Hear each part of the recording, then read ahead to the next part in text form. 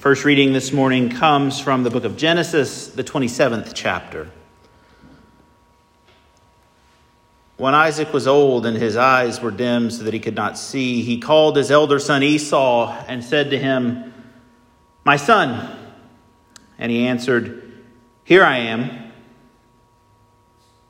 He said, "See, I am old. I do not know the day of my death. Now then, take your weapons, your quiver and your bow, and go out to the field and hunt game for me. Then prepare for me savory food, such as I like, and bring it to me to eat, so that I may bless you before I die." Then Rebekah took the best garments of her elder son Esau, which were with her in the house, and put them on her younger son Jacob. And she put the skins of the kids on her hands and on the smooth part of his neck. Then she handed the savory food and the bread that she had prepared to her son Jacob. So Jacob went in to his father and said, "My father." And he said, "Here I am. Who are you, my son?" Jacob said to his father, "I am Esau, your firstborn. I have done as you told me. Now sit up and eat of my game so that you may bless me." But Isaac said to his son, "How is it that you have found it so quickly, my son?" Jacob answered, "Because the Lord your God granted me success." Then Isaac said to Jacob, "Come near, that I may feel you, my son, to know whether you are really my son Esau or not." So Jacob went up to his father Isaac, who felt him, and said, "The voice is Jacob's voice, but the hands are the hands of Esau." He did not recognize him because his hands were hairy like his brother Esau's hands. So Isaac blessed him. Jacob left Beersheba and went toward Haran. He came to a certain place and stayed there for the night because the sun had set. Taking one of the stones of the place, he put it under his head and lay down in that place. And he dreamed that there was a ladder set up on the earth, the top of it reaching to heaven, and the angels of God were ascending and descending on it. And the Lord stood beside him and said, "I am the Lord, the God of Abraham your father, and the God of Isaac. The land on which you lie I will give to you and to your offspring. And your offspring shall be like the dust of the earth, and you shall spread abroad to the west and to the east and to the north and to the south. And all the families of the earth shall be blessed in you and in your offspring. Know that I am with you and will keep you wherever you go, and will bring you back to this land. For I will not leave you until I have done what I have promised to you." Then Jacob woke from his sleep and said, "Surely the Lord is in this place, and I did not know it." And he was afraid and said, "How awesome is this place! This is none other than the house of God." The word of the Lord.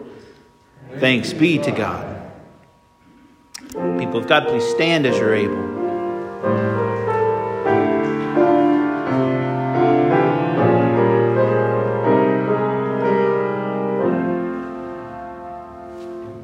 The Holy Gospel this morning according to St. John, the first chapter. Glory to you, O Lord. Jesus answered, "Do you believe because I told you that I saw you under the fig tree? You will see greater things than these." And he said to him, "Very truly I tell you, you will see heaven opened and the angels of God ascending and descending upon the Son of Man." People of God, this is the gospel of our Lord. Praise to you, O Christ. Please be seated.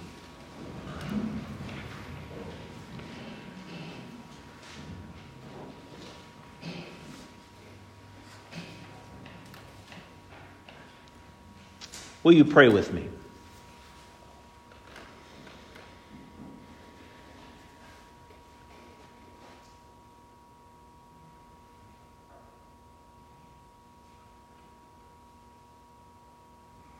Come near to us, O God, in our waking and in our slumber. Be near to us that we may know you. Spread us like the dust of the earth, that all may be blessed because of your goodness. Help us to see these great things which you have promised, to know them and to share them with the world that you love so dearly. And in all things guide us by your Spirit, by your word, by your love. All these things and all the things of our hearts we lift before you in the name of the Father, and of the Son, and of the Holy Spirit. Amen.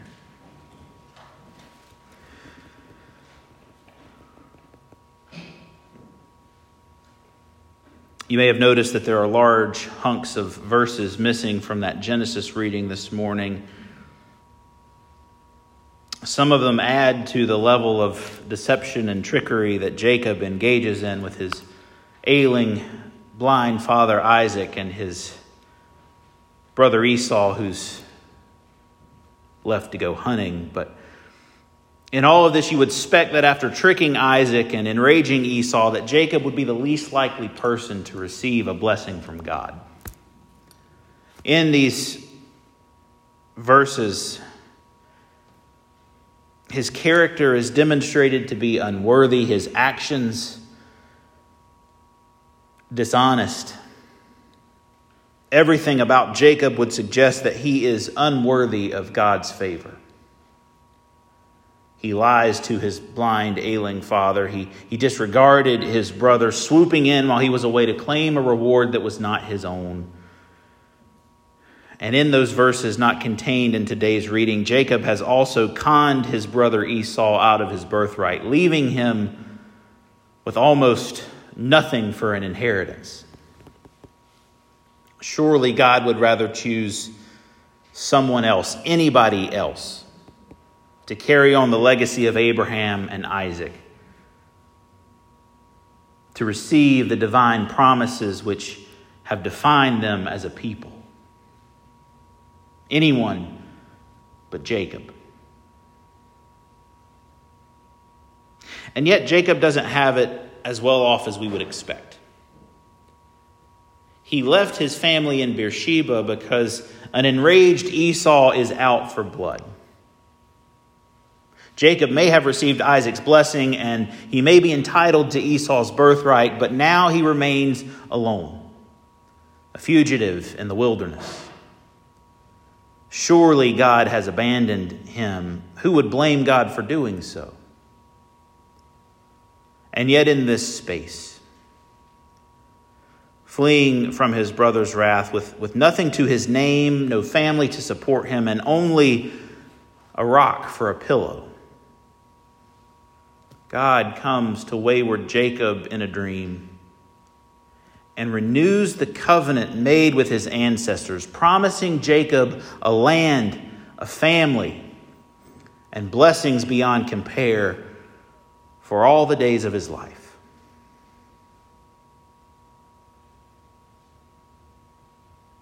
We may say anyone but Jacob. God says only Jacob. There are many instances in life where we find ourselves in a similar place as Jacob.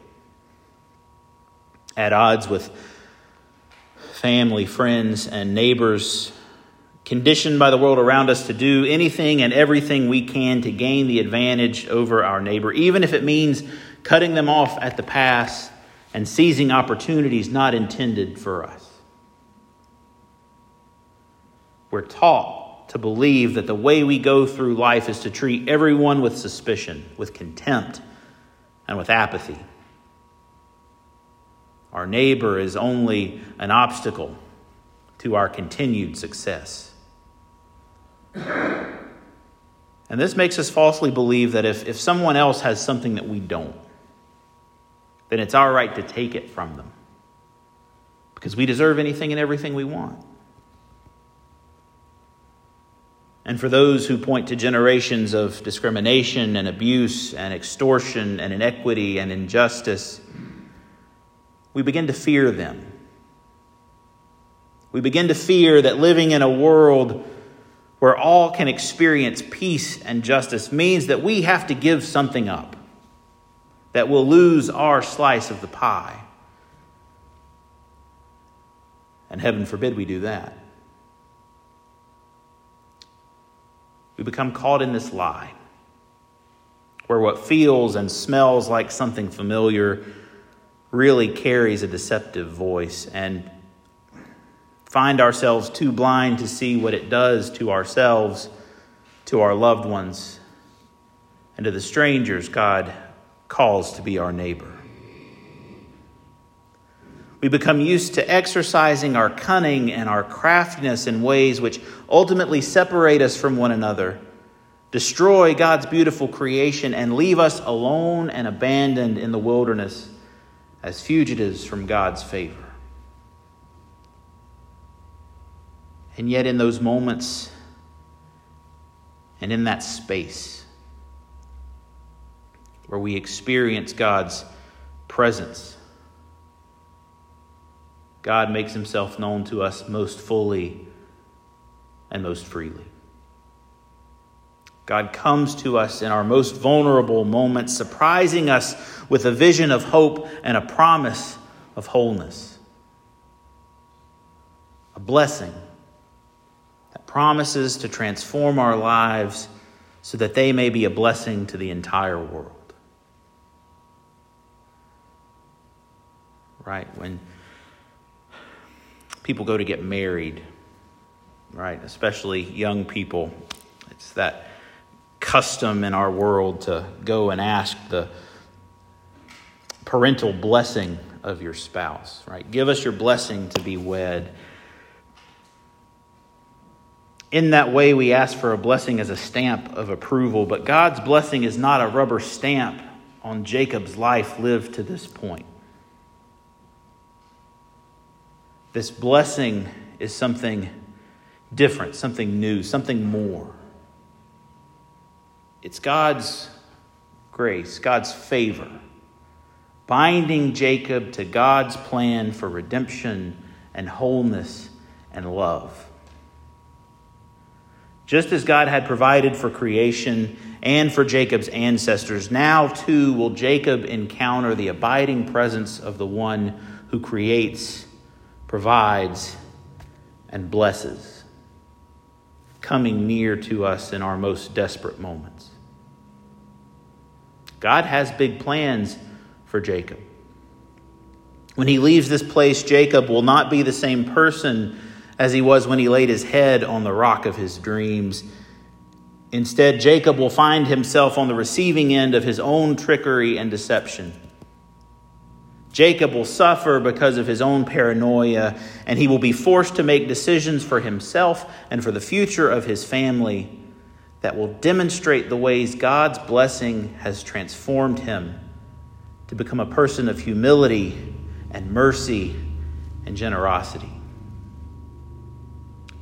Jacob will become Israel, one who has struggled with God and yet prevailed, because God has chosen to bless rather than to curse. And see what God adds to Jacob's blessing. Words of promise that were not uttered to Abraham or Isaac. Know that I am with you and will keep you wherever you go, and will bring you back to this land, for I will not leave you until I have done what I have promised to you. What Jacob does not yet realize is that there is nothing particularly special about this place where he saw angels ascending and descending before God. Surely the Lord's in this place and I didn't know it. No, Jacob. God has always journeyed with you. God has always come near to you. You've just been too busy scheming to see it. Instead, Jacob, see that angels come and go upon a ladder or a stairway into the heavenly presence of God, because that chasm that we believe exists between the divine and creation is not as wide as we would believe it to be.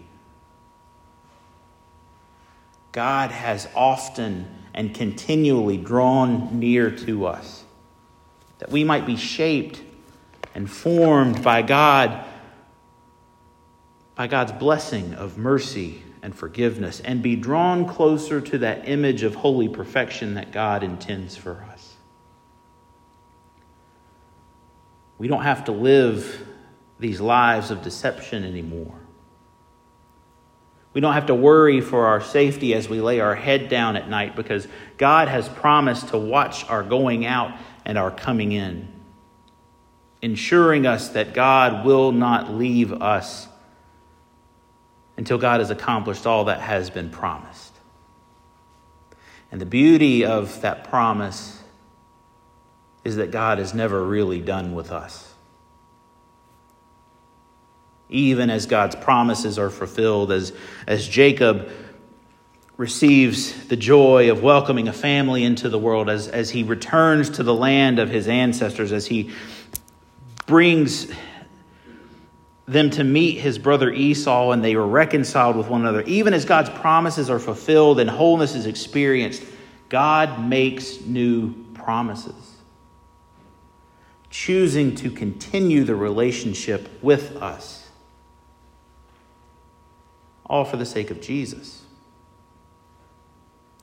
Because in Jesus, we see most fully how God has chosen to draw near to us, how God has chosen to bless us, how God has chosen to draw near that we may be received into God's own self and experience joy beyond our imagination.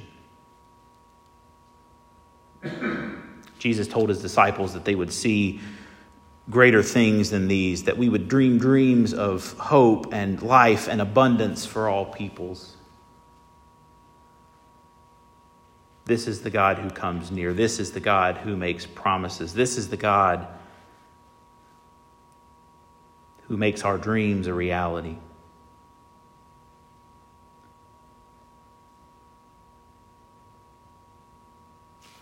Take a moment. Close your eyes with me. What dream is God visiting you with this day? And how is it drawing you closer to the divine, blessing you with the promises of Jesus, promises of life, promises to remain with you to the end of the age? What dream is God leading you to live this day, that through you all nations of the world might be blessed? What dream is God giving us as followers of Jesus, that the world in which we live might come to know the blessing of God's mercy for all who have lost hope, for all who feel abandoned, for all who long to be made whole?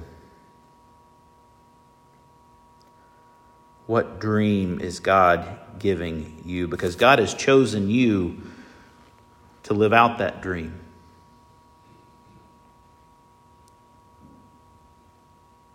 Surely the Lord is in this, and we didn't know it. Thanks be to the God who comes near and by the Spirit makes his presence known to us in Christ Jesus. Amen.